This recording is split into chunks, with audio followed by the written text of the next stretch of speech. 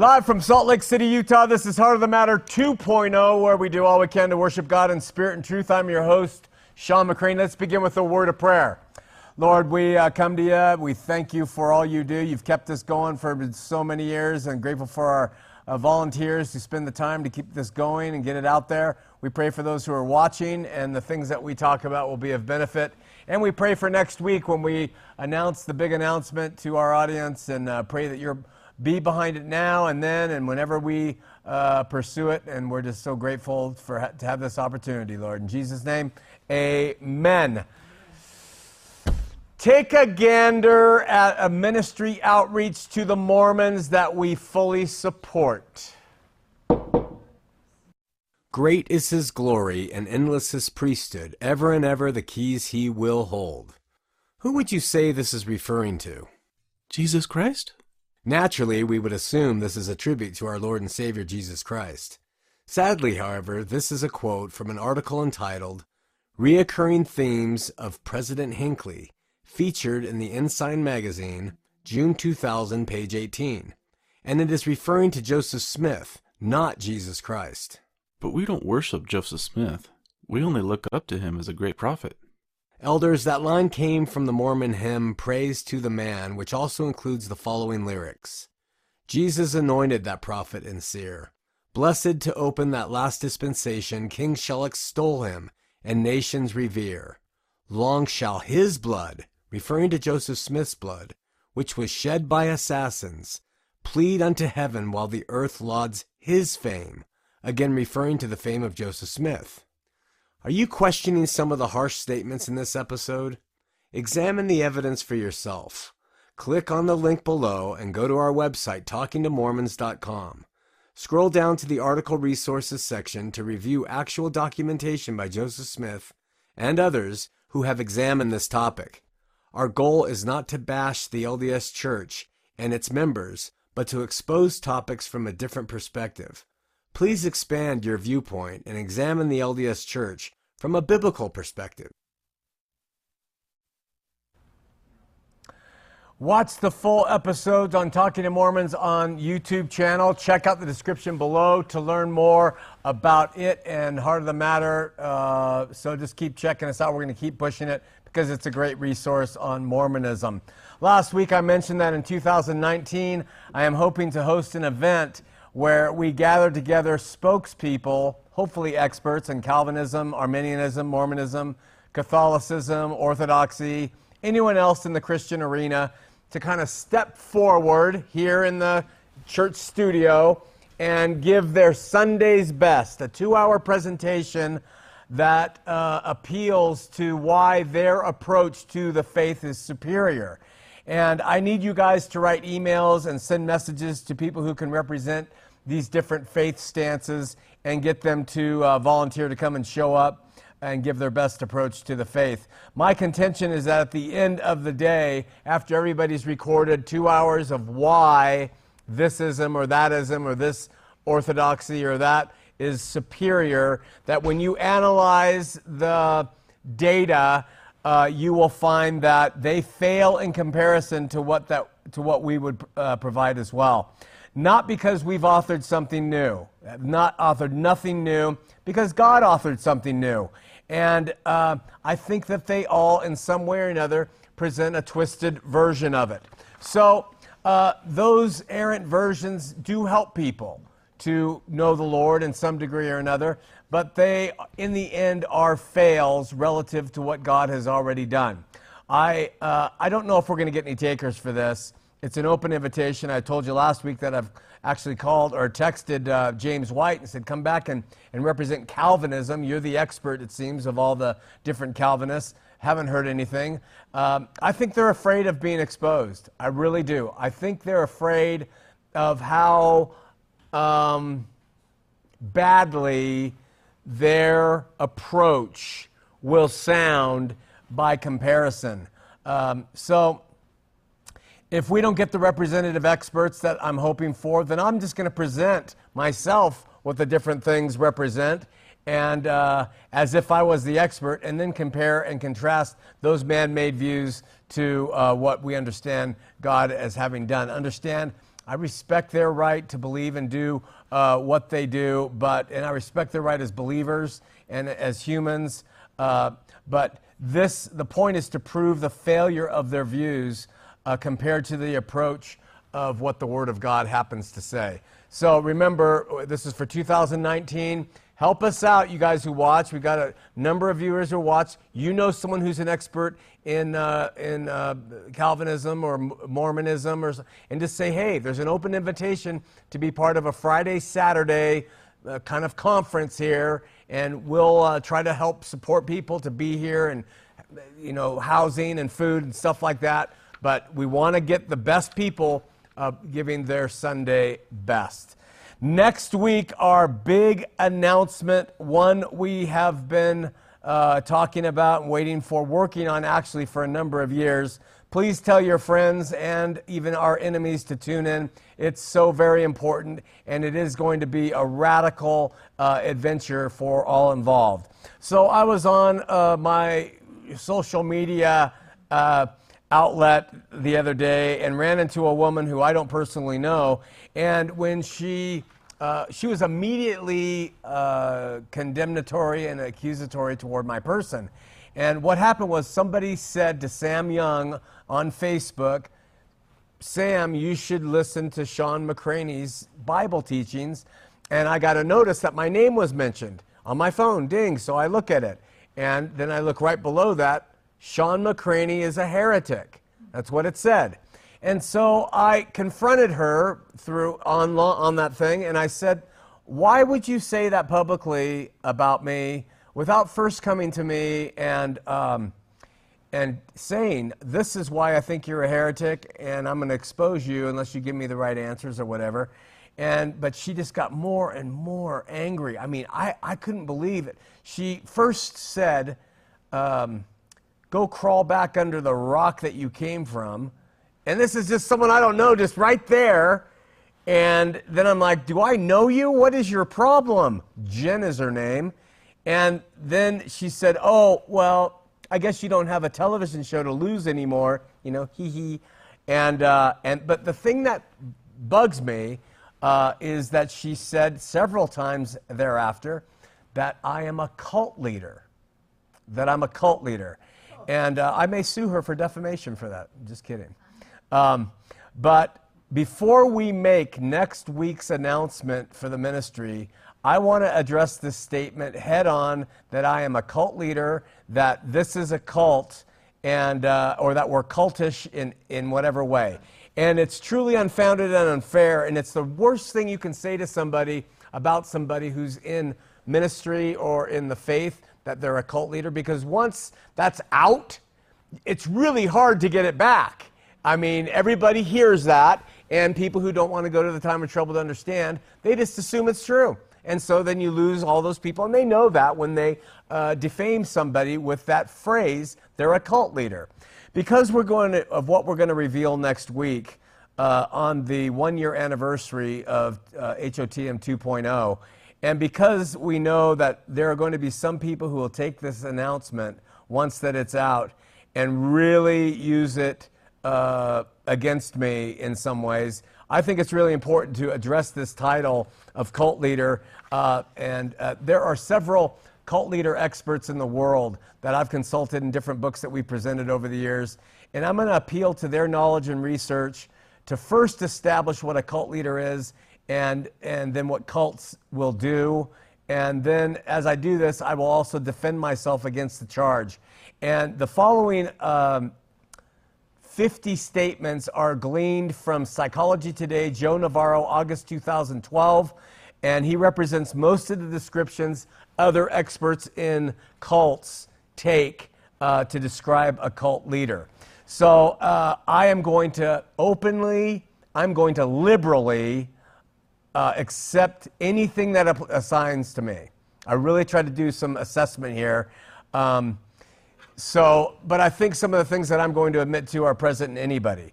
But so you can see how much of a cult leader I am, I'm going to assign 1 point for the 50 questions. Every time I'm guilty, I'm going to assign a point to it. And then at the end of the 50, you can say, well, you got 49, John, you're in trouble. or whatever it might be, right? So just to be safe, I'm going to score it this way, and I'm going to be very liberal with it because the wording here is really tricky. So let's go. Number one, he has a grandiose idea of who he is and what he can achieve. This is partially true. 1 point. I mean, like many people, though, I think I play a role in the world, and that idea in and of itself, if someone thinks that they play a role or they have a purpose in this life, that could be considered grandiose. So I do not, however, believe this role makes me superior or special to anybody else, nor is it an idea that's grandiose in the sense of what the world considers grandiose. You know, if you see what I drive and you see things like how I kind of just live my life, it's not grandiose at all. So in that sense, but I'll take a point because I do believe that there is something that I'm supposed to do. Number two, he or she is preoccupied with fantasies of unlimited success, power, or brilliance. There's some catchphrase words in that.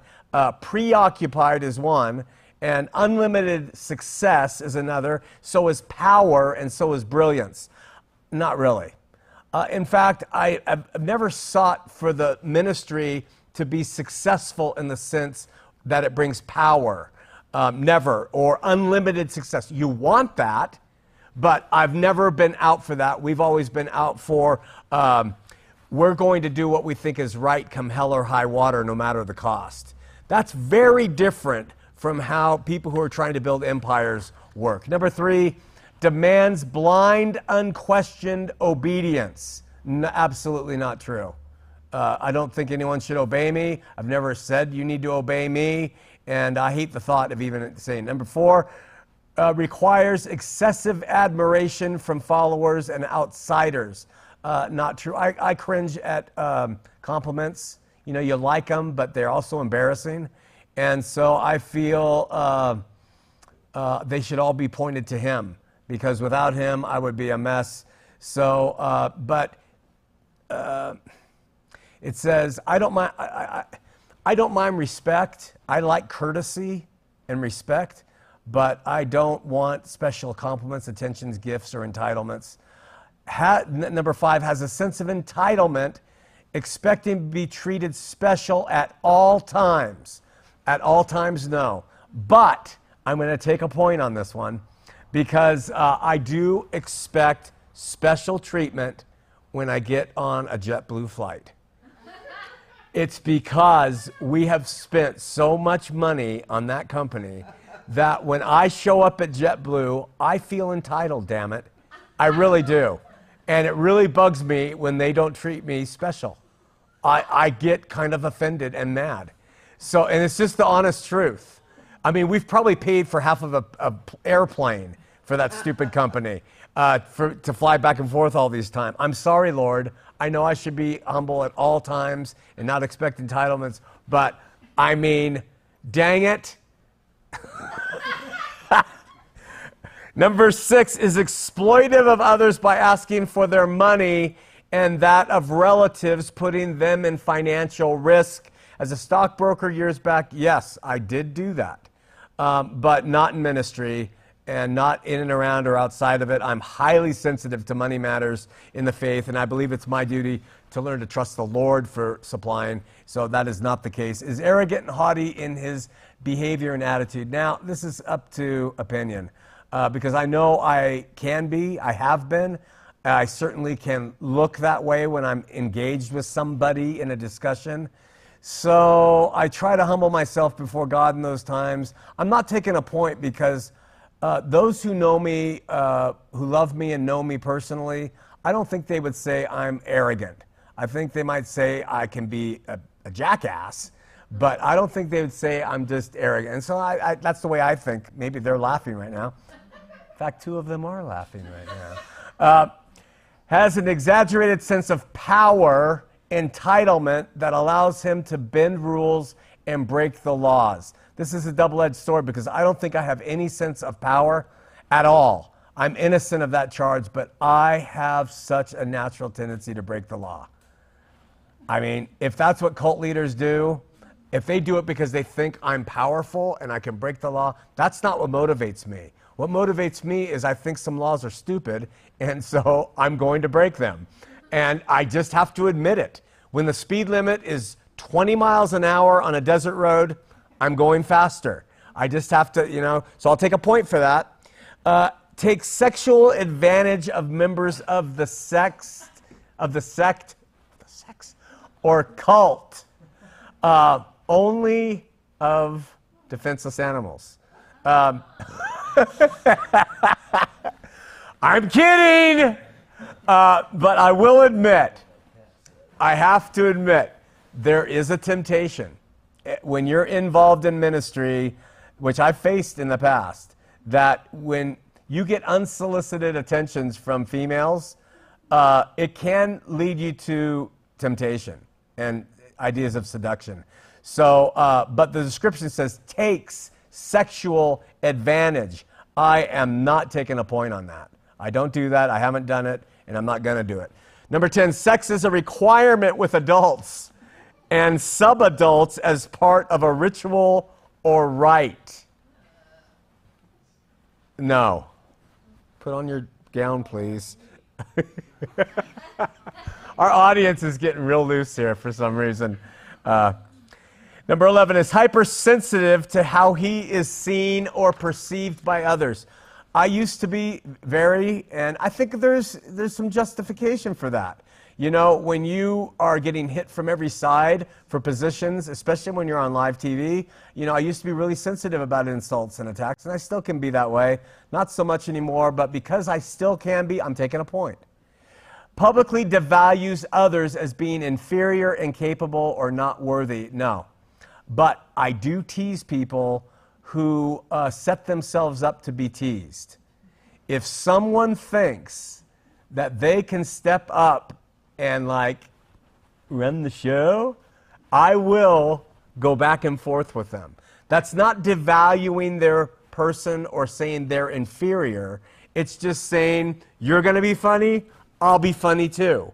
And maybe that hurts some people's feelings, but if someone wants attention, I give them the attention they seek. That's how I put it. Number 13, makes members confess their sins publicly, subjecting them to ridicule or humiliation while revealing exploitable weaknesses of the penitent.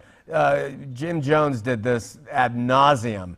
Never, ever, not even close. Has ignored the needs of others, including biological, physical, emotional, and financial needs. We try to help everybody we can. We're not very effective at it, but we want to help people in those areas. Is frequently boastful of accomplishments. I hope I'm not ever boastful of, but the key word is frequently. And so I'll boast of some things that I'm proud of in the ministry or I'm proud of in my family because I think they're worth mentioning as a means to show God in people's lives. But this is always related to him and not too much with personal accomplishments. Number 16, needs to be the center of attention, does things to distract others to ensure that he or she is being noticed by arriving late, using exotic clothing, over dramatic speech, or by making theatrical entrances. Don't think so. I did use my hairstyles to attract attention, but it worked too. Cult leaders, if you look at pictures of them, they always get freakishly weird about Nehru collars, all white clothes, weird jewelry kind of stuff. That's what they're talking about. So, not me. Has insisted, number 17, in always having the best of everything. House, car, jewelry, clothes, even when others are relegated to lesser amenities or clothing. No, but I do enjoy a nice seat on the plane. Always coached, though, by the way. Number 18, doesn't seem to listen well to the needs of others. Communication is usually one way in the form of dictation. I don't do that unless I can be. If I'm in an argument, I cannot listen. I try hard to listen. I'm not going to take a point on this one. I do try to listen. Number 19, haughtiness, grandiosity, and the need to be controlling is part of his or her personality. I hate controlling people. I don't hate controlling people, but I hate to be controlled. I just don't like it at all. It's not a trait I appreciate in someone else, and I hope I am not controlling of anybody's. Well, I'll try to influence sometimes, but not controlling. Behaves, number 20, as though people are objects to be used, manipulated, or exploited for personal gain. Now, listen, I can be guilty of this because in ministry, I believe people can give and do what they want to do. I don't give a lot of compliments and praise constantly for that, simply because I believe they're doing it for God.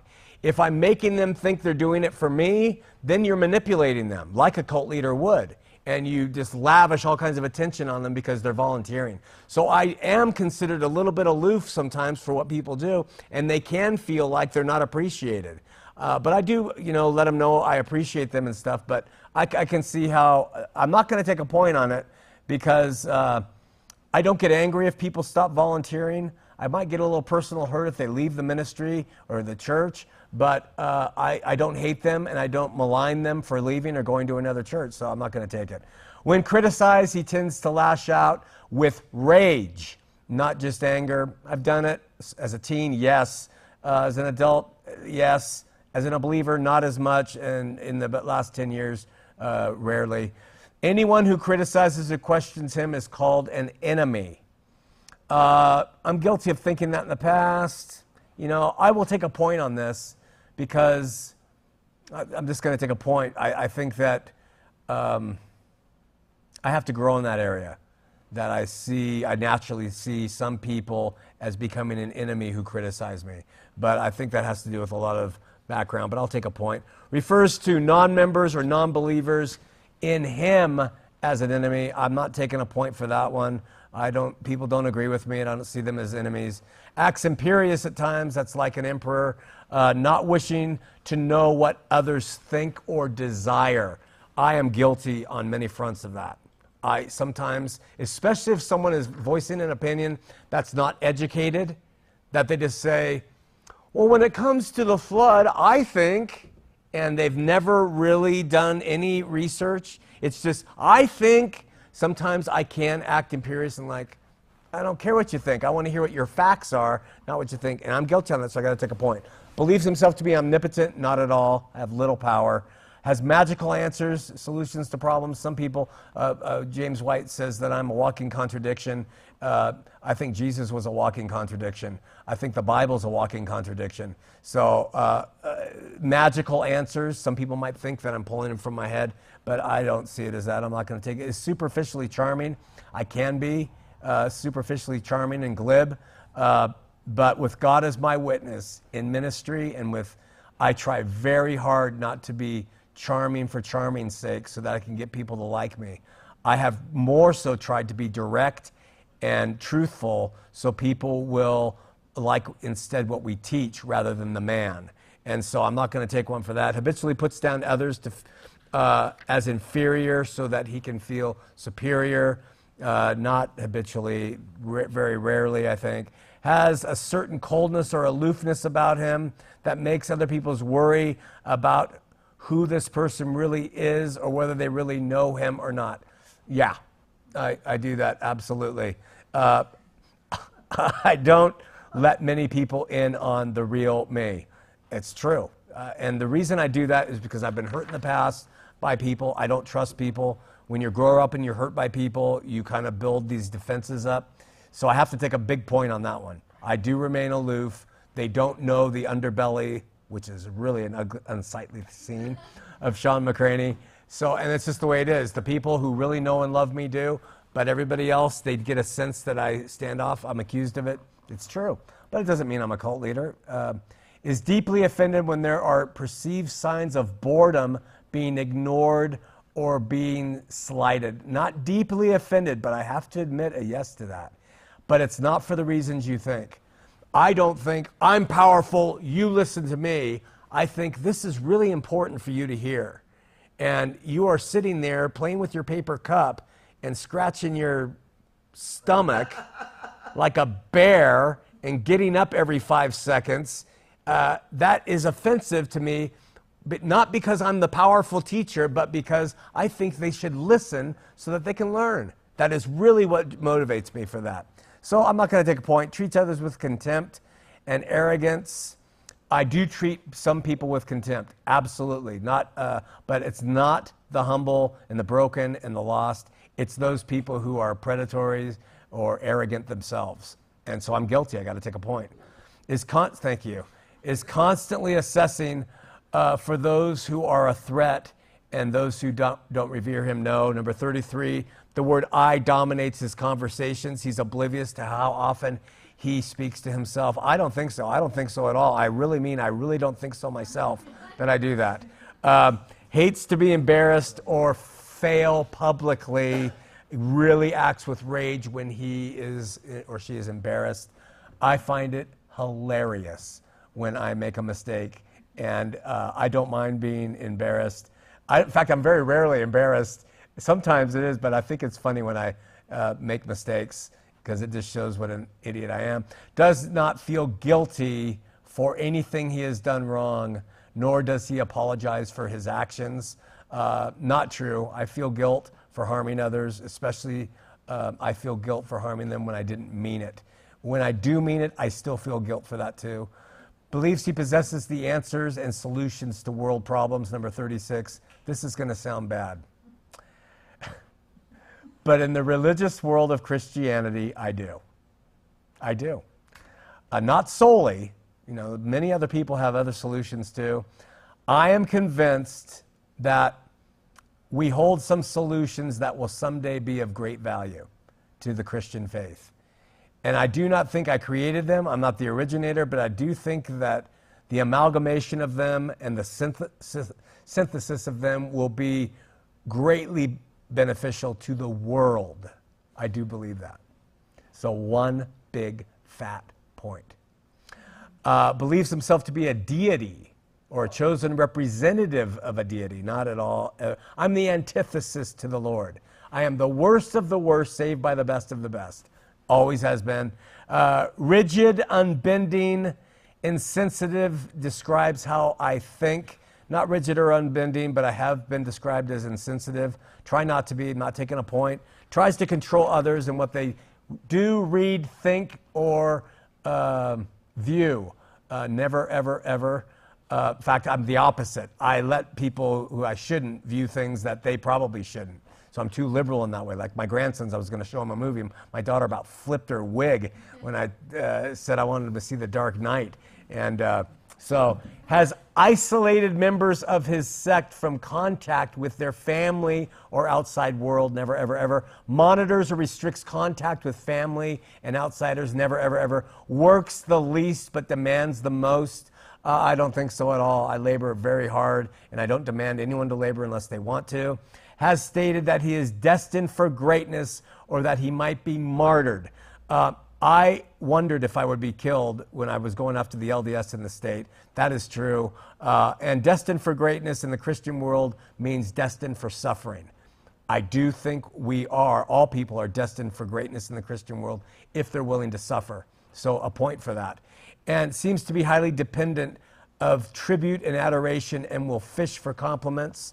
No. Uses enforcers or sycophants to ensure compliance from members or believers. No. Sees himself as unstoppable, perhaps has even said so.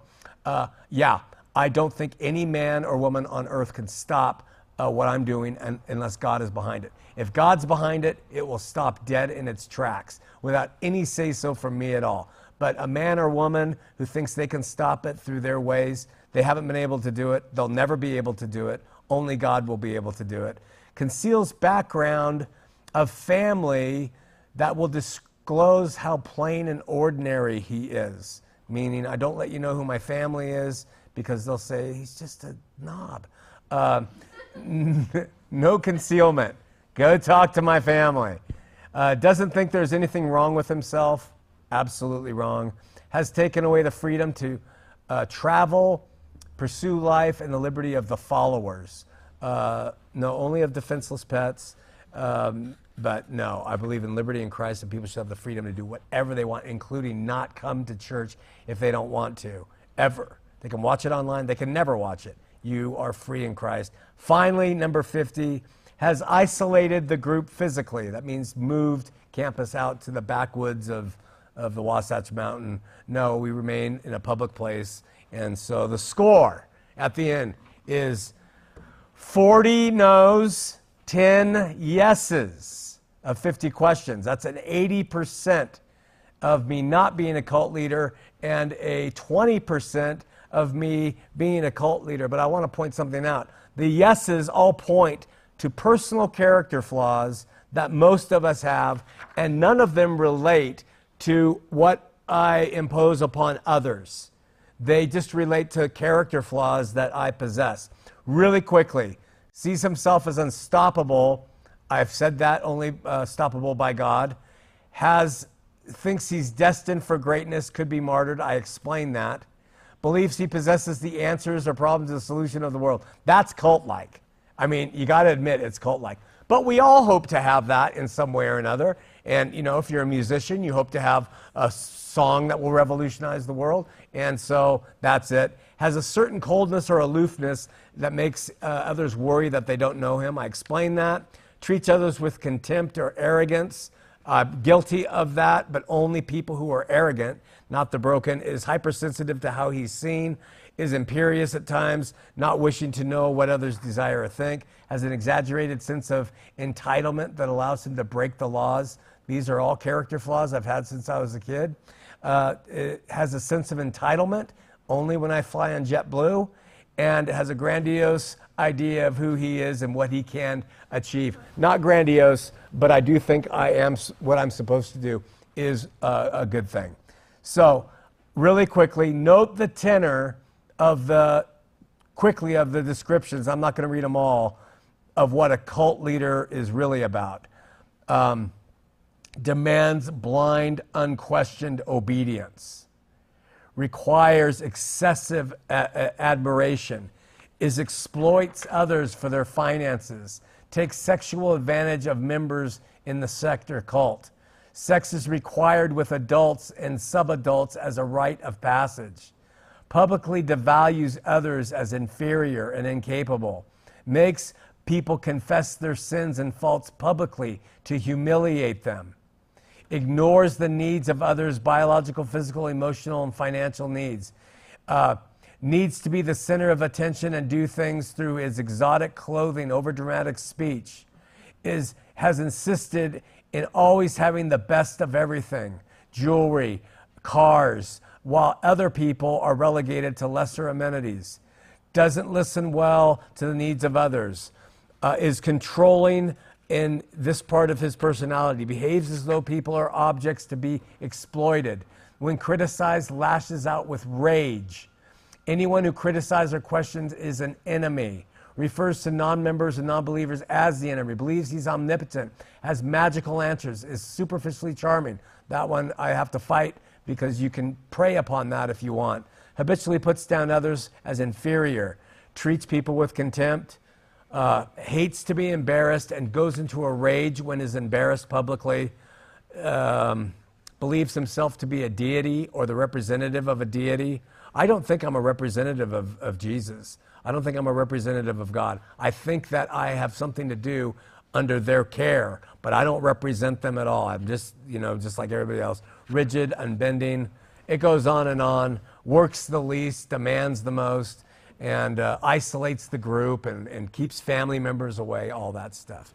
There are finally 10 things that are the sign of a healthy leader or group. These are the 10 that the psychologists come up with. A safe group leader will answer questions without becoming judgmental and punishing. We do that at the end of every single gathering we have at campus. I've yet to see a pastor who will take the questions from his congregation. And it's not that I'm good. You have to do that so that people can feel free and they can feel like their questions are valid and there's a purpose and that they have a say in their faith.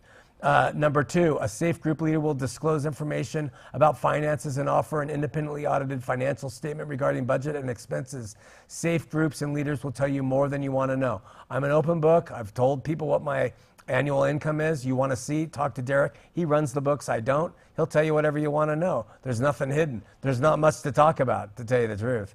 Number 3, a safe group leader is often democratic, sharing decisions making and encouraging accountability and oversight. The only thing I decide here is that we are going to teach the word verse by verse and how the shows run. What people use the building for, who uses it, when they use it, how they use it, is up to them. And all that other stuff, anything that wants to be done by a group, they can do it. A safe group leader may have disgruntled former followers, but does not vilify, excommunicate, or forbid them for associating with the group. I welcome my enemies to this place. I tell them to come on Thursday night Bible studies. They're welcome. I have a guy who I actually had to warn here because of physical violence that I still welcome to come if he can control himself. I mean, it's not a closed system. We want people to feel that even though if they disagree with me, they are welcome to come. They usually don't, but they're more than welcome. A safe group leader will not have a paper trail. I'm so angry at that! Of overwhelming negative records, books, articles, statements about them. I actually have quite a few, but they're not from people who have attended campus. They're usually from people who have never really attended and just don't like me. A safe group leader will encourage family communication, community interaction, and existing friendships and not feel threatened. I think we do. Will recognize reasonable boundaries and limitations when dealing with others. The key word's reasonable. This is a criticism that I've had as I sit with single women or married women in restaurants and talk to them. But if I can sit with a homosexual in a restaurant and talk to him, then I can sit with a married or a single woman too. That's one thing I've never made a big deal of, and that could be criticized. A safe leader will encourage critical thinking, individual autonomy, and feelings of self-esteem. Definitely critical thinking. And a safe group leader will admit failings and mistakes and accept advice. I'm not so great on the advice sometimes, I admit that, but it's hard to take criticism, but I'll accept my failings and I'll admit to them publicly. And finally, a safe group leader will not be the only source of knowledge and learning, excluding everyone else, but value dialogue and free exchange of ideas. And we've already talked about that. Why go to all this time and trouble to defend myself from this accusation? First, because the accusation is cheap and it doesn't hold up to scrutiny. And it doesn't hold up to scrutiny in the areas that are important when you're talking about leading a group. Yeah, anyone can say that, I have arrogance or things like that, but it doesn't flow over to how I treat people when they come to campus or to our shows. Secondly, it's really important for me to let you understand that our approach works better than any other in resisting cultic control and totalistic methodologies that are in place in other churches. And I'm gonna stand by that. You can call me a cult leader, but I'm telling you, if you come and just examine and spend a year with us or a day with us, you will see, and I guess maybe cult leaders say this, but you're always welcome to test it, because we have in place methodologies that resist cultic behavior. And that is called subjective Christianity. That's called not collecting tithes. That's called showing up when you want, not having membership, not having dress codes. It's called complete liberty in Christ. When you have that, the tendency to be a controlling, if not a cult leader, just a controlling pastor is eliminated. And so I still maintain that we've created the best approach to the faith. It's the best approach to the faith. And because it resists what happens in a lot of these churches when it comes to the imperious pastor passing down decisions on what to think, what to eat, what to wear, what to pay. So, finally, it's important that the deck be cleared on this matter before our announcement next week, which again, we believe will be the single most important announcement we're ever going to make. And so in wrapping up the show tonight, I want to invite you to not only tune in yourself, but share the fact that it's coming. Ask your friends, ask your Christian brothers or sisters, your LDS family or friends, ask people you know, forward it along to tune in next Tuesday night, October 30th, 1 year after we started Heart of the Matter 2.0, for the most important announcement that we have ever made. I think everything that we have done has led up to this announcement, and that has been a number of years of doing things on behalf of the Lord. Failing sometimes, having success sometimes, but in the end, this is going to be so vitally important. Tune in next week here on Heart of the Matter.